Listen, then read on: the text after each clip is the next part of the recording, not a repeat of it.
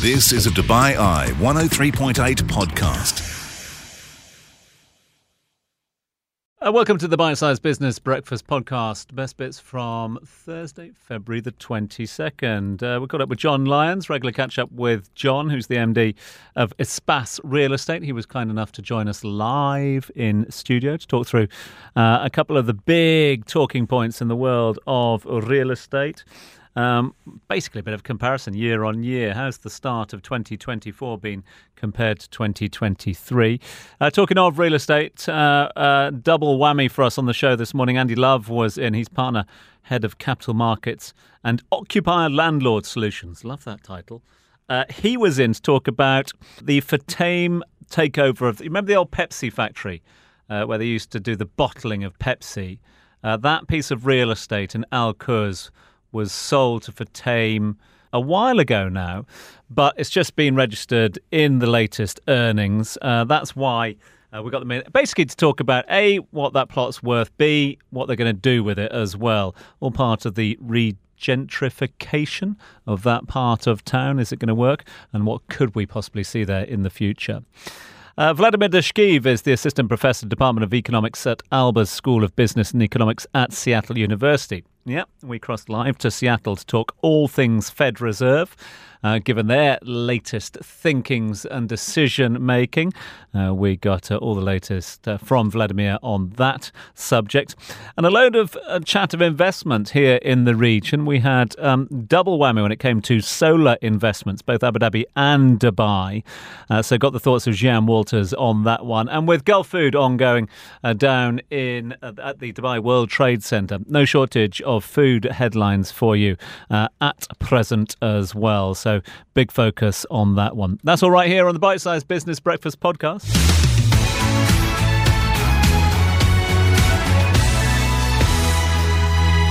We've been taking in some of the big talkers of the day. Let's look to the sun for inspiration, if we can. Some blue sky thinking, because some big solar stories doing the rounds. There are indeed, and to get us in the mood on the day that the Bob Marley movie launches in Dubai, let's talk about the sun. Weather is sweet. To the rescue. Here I am. Sun is shining, said Bob Marley, and little did he know back in the 1970s just how valuable that sunshine would be. Solar power very much in its infancy then. I still remember the Man with the Golden Gun movie, James Bond. But now it's an economic powerhouse, to the point that you've had not one but two big deals in the UAE over the past 24 hours. Number one, DEWA, confirming that they've got the funding for a 5.5 billion dirham solar power plant. It's out at Mohammed bin Rashid City. It's not the first by any means, but it is huge. It's going to add about 70% of extra capacity of solar power for DEWA and for Dubai. That's about 500,000 homes or thereabouts. And down the road in the capital, they're not missing out. The National reporting this morning that Abu Dhabi is finalising plans for a 160,000 home solar power plant in the capital. So this renewable energy talk that we had at COP28, it's not just talk, there's action as well. We'll be looking at the economic, bigger picture significance of this. Here's the economist at Emirates NBD, senior economist Jan Walters. Investments like this are the scale required for the UAE to meet its energy transition goals of both tripling the contribution of renewables in the country's energy balances by 2030 and also hitting a net zero target by 2050 at a country level. The UAE has already been rapidly increasing investment in solar power, and we would expect that trend to continue in line with the country's growth over the rest of the decade. But beyond providing energy supplies for the UAE, investment into solar should prompt development of new value chains across the country, as financial services take a role in providing funds for the sector, while other service sectors can develop alongside. Jan Walters of Emirates NBD. Some big banks involved in that deal. Of course, it's syndicated. Many banks involved. Locally, ADCB and FAB have been mentioned. Globally, HSBC, Standard Chartered have been mentioned, but there are others in there as well.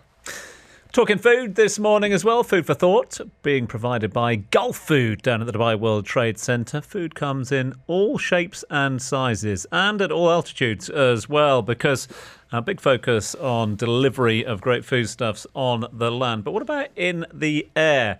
Emirates Airlines, or rather Emirates In-Flight Catering, a division of Emirates Airline, has, of course, released their latest numbers as well. Not so much earnings or costings, but more the numbers of what they do on an annual basis. Gustaf Åholm is the SVP of Catering and Cabin Services at Emirates Airlines. They have released a new sort of number-grammy thing, a little infographic, if you like, explaining just how much of what is served on an annual basis. They've worked out that they service about 77 million passengers throughout the year, or customers, or diners, if you like, which equates to about 149 meals every single minute. Now, how on earth do you do that? We're passionate about food, and you have to be. And this is actually the world's largest flying restaurant. It's something to sort of get your head around. We load about 500, up to 500 flights catered every single day, and that adds up to the numbers around 215,000 meals served on a daily basis. So it's a big operations, of course. It's a teamwork, amazing colleagues on Emirates Flight Catering here in Dubai, and we also work with globally with caterers around the world. We've also been looking at the property market. We've just been talking to John Lyons of Espas Real Estate. Before that, we were looking at fizzy pop factories. That's right, because with confirmation that the Pepsi factory, as we know it, in Al Quoz on Sheikh Zayed Road has been sold. Now, this deal was announced last year, but yesterday, while we were on air, we got the full year financial results from Dubai Refreshments, which owns aforementioned Pepsi factory, and massive boost to their profit because they've booked the 252 million dirhams, $250 million, that Al Futtaim has paid for that site. So we wanted to know what's going to happen to it. Pepsi factory has moved out to Dubai Investments Park, way out of town. That is prime real estate. What's going to happen to the gentrification of Al Quoz? We've already got art galleries and trendy coffee shops. What happens next? So we asked Andy Love from Knight Frank. He's head of capital markets and occupier landlord solutions. This is what he had to say. Yeah, it's in high demand. A lot of the land, though, is on leasehold, land leases of 1 year. This particular site was what we'd call GCC freehold, so they own it into perpetuity. You can take that longer-term view at potential future redevelopment. I suspect the medium use will be automotive. We know the car dealerships are all expanding. They're all looking for new sites, and they're really struggling to find locations at the moment. The site was about 200,000 square foot, fairly sizable, and the actual warehouses that are constructed on it were around 100,000. So when you look at it on a rate per square foot, very high compared to what you would typically see, but there is a sort of tangible use there as a business, and then a longer term sort of hope value redevelopment if you can get the authority approvals to build some high rises. Andy Love of Knight Frank. I'm actually going to speak in about an hour's time to the CEO of Dubai Refreshments to talk about a bunch of stuff. Now, they're not going to tell me what Al Futtaim's going to do with the land because it's not their issue anymore. They've sold it. Al Futtaim can build what they want. But interested to know what Dubai Refreshments will do with the money and also the underlying Pepsi drinks and snack business. This is the Bite-Sized Business Breakfast, exclusively on DubaiEye1038.com. Right, big night for the Fed. We had minutes of their last meeting. So what did we learn? What were the decision makers at the Federal Reserve Open Market Committee really thinking? We know what they did. They kept interest rates on hold. But what were they thinking? Well, we found out last night. Here to dissect it all is the Professor of Economics at Seattle University, Professor Vladimir Dashkiv. Morning, Professor Vladimir. Good morning, Richard. Thanks for having me. So for you, what did we learn last night that we didn't already know? Well, this information is more like supplementary information that is always good to have because it makes the community more certain about where the Fed is going and how transparent the Fed is. So pretty much there is nothing revolutionary in those minutes, but it's just simply saying that we can trust it. That's the part of building expectations, a deliberate policy step from the Fed. But in terms of numbers, it was definitely very nice to see that the inflation target of 2% is somewhere in the books for 2026. So this sends a very good message to the market when and how you should expect interest rates to slowly converge to the target rate. There were also a lot of interesting bits and pieces of information when it comes to the labor market, to the inflation in separate sectors, And all in all, the picture that we could paint using the information from the minutes was, in a way, if you ask me, kind of rosy. It's telling us that the economy is strong. It still has a way to go to reduce inflation to the target level, but the policymakers are quite confident that that will happen, and they're projecting this confidence on the entire community. Professor, here in the UAE, we care deeply about this because of our currency's pegged to the dollar. It means that whatever the Fed does with interest rates, we immediately do with interest rates. So we care what the Fed does with interest rates, more than we probably should about a central bank about 8,000 miles away. I'm looking at the CME group. They have what they call their Fed Watch tool, and they look at the futures markets to see where the market is betting we're going to get interest rate cuts or indeed hikes. And the story of this year has been pushing out the prospects of rate cuts further and further and further. And I'm wondering where we stand now. For example, at the start of the year, not that long ago, there was pretty much a 100% chance, according to this tool of the futures markets, that we'd get a rate cut in March. Now there's only a 6% chance of a rate cut in March. No one's expecting it, really. So when do we get a rate cut, and how aggressive will the Fed go? Well, first of all, exporting monetary policy of the United States to other parts of the world, that's more of a reality for a certain number of especially emerging markets. They might be strong, but still this is their monetary policy choice that they simply follow the Fed. Nothing wrong with that. So 8,000 miles doesn't sound like too big of a reason not to do that if that helps the stability of the economy. In terms of the predictions, when it comes to all sort of tools that are trying to forecast something, I would take their results with a grain of salt, because there is always a certain degree of probability. And especially the events that are unforeseen, they might change a lot our understanding and our predictions. For example, and actually in this kind of set of released minutes, there was that kind of mentioning of the exogenous events. I think between the lines, you could think about such stories like the Middle Eastern conflict, and I would definitely mention the story with Russia. The news that just recently came in that one of the most prominent, actually the most prominent opposition leader was found dead in the prison, as well as the fact that there is the presidential election cycle in this year in Russia, those things bring some uncertainty. There is no a certain number that we can assign to an event, a catastrophic event that will happen due to those negative political events all over the world. But whenever they realize, that definitely changes all our expectations. And we're, like you said, we're not very likely to see the reduction of the interest rates in March, but then if economy keeps doing what exactly it's doing, with cooling down labor market, with slowly dwindling inflation in services, then I would say at the next, the following meetings, not the March meeting, but the one in May, we should be careful waiting for the news about the reduction of the interest rates. But then the next question would be, by how much? Is it just a quarter of a percentage point or the whole half a percentage point? Finally, we got about a minute left with you. We've got the South Carolina primaries happening this weekend. Nikki Haley up against Donald Trump. Most people presuming that Donald Trump will be the candidate for the Republicans. In terms of economics and what Americans are talking about on the streets at the moment, what's the big economic worry? Is it jobs? Is it growth? Is it inflation? What's the chatter?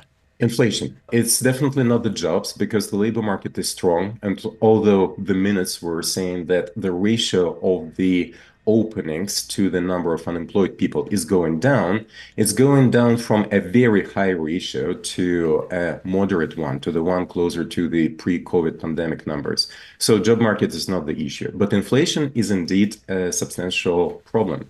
And especially inflation in housing, with all the limited supply of housing in the United States, that's a substantial concern.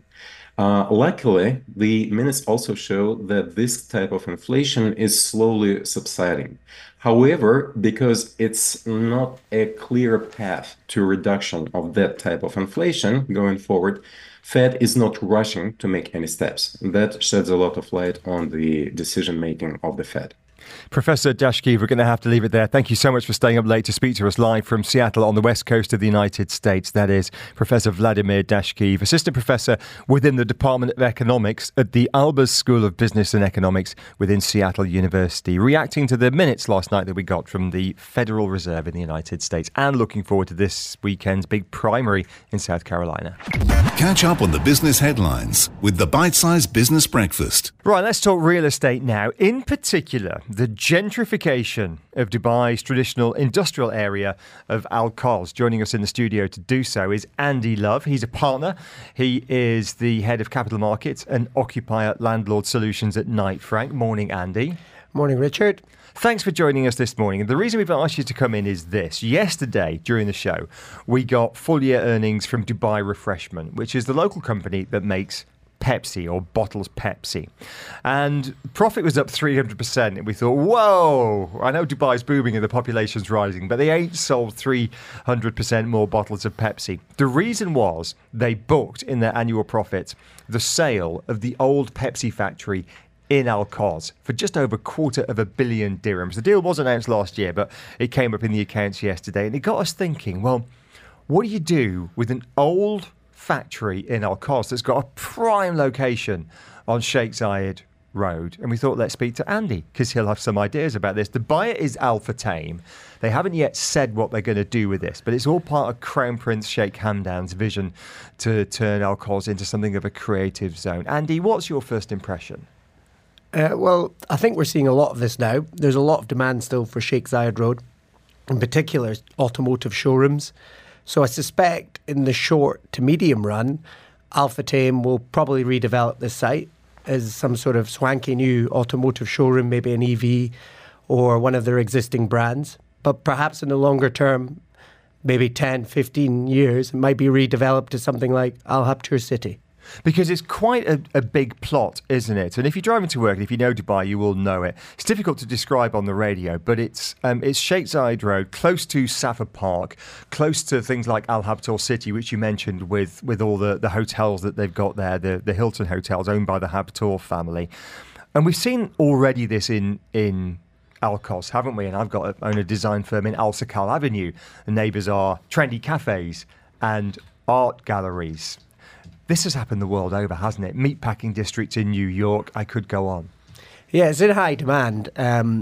Probably one thing to sort of think about when you have Al Quoz is that a lot of the land, though, is on leasehold, land leases of 1 year. This particular site was what we'd call GCC freehold, so they own it into perpetuity. So you can take that longer term view at potential future redevelopment.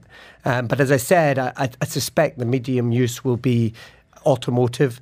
We know the car dealerships are all expanding. They're all looking for new sites and they're really struggling to find locations at the moment. The site was about 200,000 square foot, so fairly sizable, and the actual warehouses that are constructed on it were around 100,000. So when you look at it on a rate per square foot, very high compared to what you would typically see, but there is a sort of tangible use there as a business, and then a longer term sort of hope value redevelopment if you can get the authority approvals to build some high rises. Okay, well that's good. Thanks for bringing up the numbers because I appreciate that.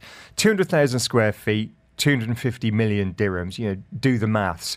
In terms of what they've paid Al Futtaim per square foot compared with what has been the going rate for deals in that part of town, what are we looking at, back of an envelope figures?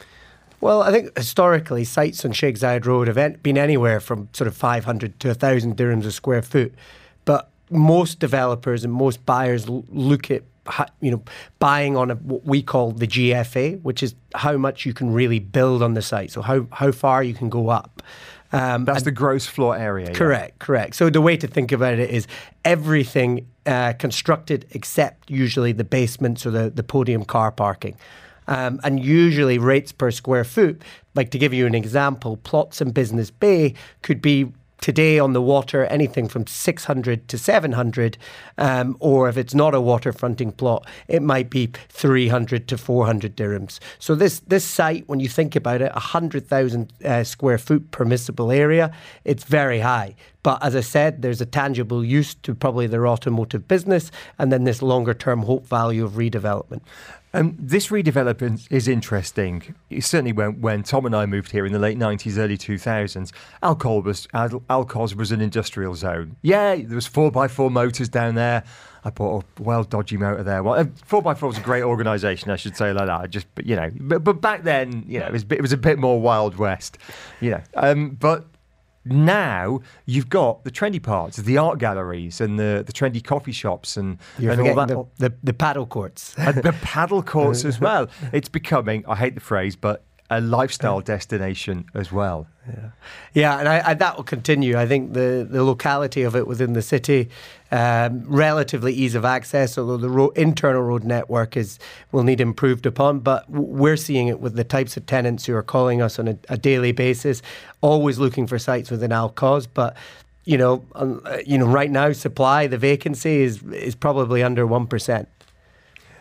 In terms of how this happens historically in other parts of the world, it does tend to take a while for these areas to be repurposed. I mentioned the meatpacking districts in New York as one, but many cities have got these old areas that were industrial areas, back in the Industrial Revolution, if we're talking about Western Europe and North America back in the 19th and early 20th century, and now they're thriving either office blocks or residential. So it happens, but it tends to happen over decades, doesn't it? But then Dubai tends to do things quicker, doesn't it? Correct. And you could argue that it could happen even quicker. As I said, most of the land in Alcos is on leasehold.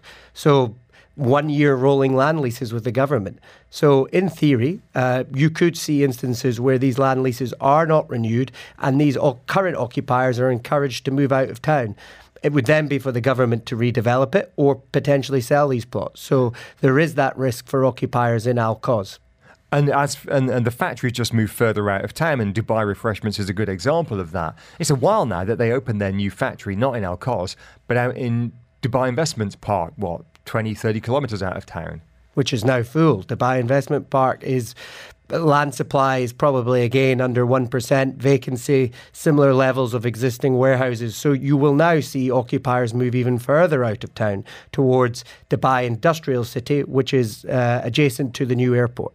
Finally, you're looking at your job title, Head of Capital Markets, Occupier Landlord Solutions. Phone must be ringing at the moment. Who's calling you most? Is it multinationals? Is it local companies? I mean, my work is largely income generating assets, working with institutions. So we've seen a lot of foreign institutional money come into the city, looking at acquiring towers. Naturally, land with the price of residential apartments, villas. We've got developers knocking on our door looking for villa communities. Andy, we're going to have to leave it there. We're out of time. Fascinating conversation. Appreciate you joining us this morning. Andy Love of Knight Frank. Just the highlights. This is the Bite-Sized Business Breakfast. What was going on in December 1989? Well, I could tell you why. You were wondering why the producers had put some Phil Collins in the playlist this morning. It's just another day for you.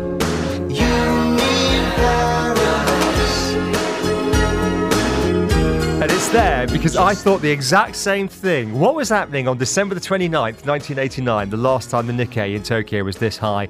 That song was number one on the Billboard Hot 100 in America, not in Tokyo, and his album was number one of the Billboard album charts as well. Well, look at that. Well, the good news is that our next guest wasn't even born in 1989. He joins us now live in studio with the dulcet tones of Mr. Collins behind us there. It is John Lyons, the Managing Director of Spas Real Estate. He returns to the UAE, returns to the Business Breakfast. Good morning to you. Good morning. How are you? We're not too bad. You're looking fresh-faced, ready to go for 2024? Yes, ready to get into it? Ready to get into it. I mean, talking of getting into it, we're 7 weeks into the year already. There are a lot of people still looking at it. Q1 approach, a lot of people sort of just easing their way into the year. But a perfect opportunity for us to do a bit of a comparison if we can. So let's look at the market. How has it compared to, say, year on year, first 7 weeks of last year? Been very busy. And last week, I'm pleased to announce that last week was the best week of the year for Espas for signed MOUs in our sales department, which is always a good leading indicator of what's to come. Not only was it the best week of the year so far, it's the best week that we've had since September last year, which is obviously an interesting timeline to compare to for the region. and the fourth best week that we've had since the start of 2023. And everyone knows 2023 was an incredibly busy year with some very busy weeks. So to have the fourth best week since the last 14 months, that's obviously a sign of what's to come. I think that we shouldn't obviously just look at what Espace has done. We have, yes, 15% up in terms of transaction volume for the first 7 weeks. But at the Dubai Land Department, we can see transactions are 7% up compared to that same 7-week period in 2023. So the transaction data at the Dubai Land Department is more of a trailing indicator. Our own signed MOUs, which 15% up, is more of a leading indicator of what's to come. Yeah, because I was going to ask you about that in terms of when you crunch the numbers, because I suppose there's a big difference between transaction and registration, but both of them sort of trending towards the market as a whole. Yeah, so what I like to do is obviously look at the transaction data at Land Department level to see what is happening right now in the Land Department. That's the market. But our own signed MOUs, the deals that we signed last week, those are the deals that are going to go through the Land Department 2 months from now, maybe even 3 months from now. Some might transfer after 4 weeks, but the usual transfer is about 8 to 12 weeks from now. So that gives me an idea of what's likely to be reported on in the news in the months ahead, because most of the news articles will focus on what's actually happening, which is transfers at the Dubai Land Department. And obviously some people might be thinking, well, there's 2,000 plus real estate companies in Dubai. So what does it matter just what Espace Real Estate is doing? It is important to point out that although there is over 2,000 real estate companies in Dubai, Espace still has large market share in a lot of communities. So I do think it's relevant that we share our data. For example, in Palm Jumeirah Villa sales 2023, 1 out of every 5 properties that sold there was sold by Espace. 1 out of every 3 villas that sell in the Meadows sells by Espace. 1 out of every 3 in the Lakes by Espace. 20% market share in the Springs, 15% market share in Arabian Ranches. So it's not an insignificant data set for us to report on. Of course, the Dubai Land Department data, that is the data that really is the market. So 7% up is the most relevant figure we can probably share today. Numbers good. Numbers surprisingly good. But should we be surprised by that, by given what's going on in the market, or not? I don't think we should be surprised, although I will say that this boom market that we've been in for many years now seems to be a very unloved market. Everybody hates the idea that the market's going up. When I say that, of course, property owners themselves don't hate the fact the market's going up, but everyone thinks what goes up must come down. When is it going to go down? And a lot of buyers think that, yet they still buy. So that gives me great confidence that there must be strong fundamentals backing this market that mean that even though people think that surely we're at the end of this cycle, we're still seeing 7% more transfers through the Land Department in the first 7 weeks of this year compared to last year. And that's because, quite frankly, people realize that the alternative to buying is renting. And that's not a particularly attractive choice at the moment. So many people are buying even though they don't really want to.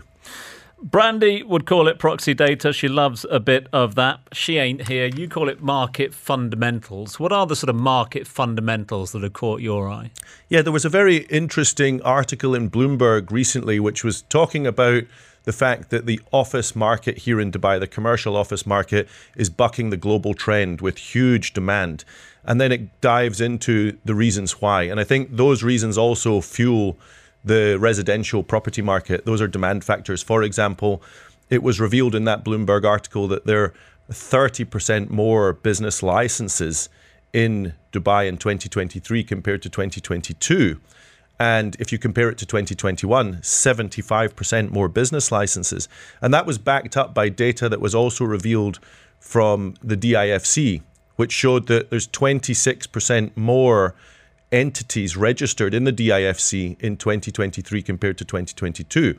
And importantly, 15% more people in employment within the DIFC region in 23 compared to 22. So these are really interesting demand factors that we should look at. And it's no surprise given that data. There's so many businesses being set up and there are so many people in new employment.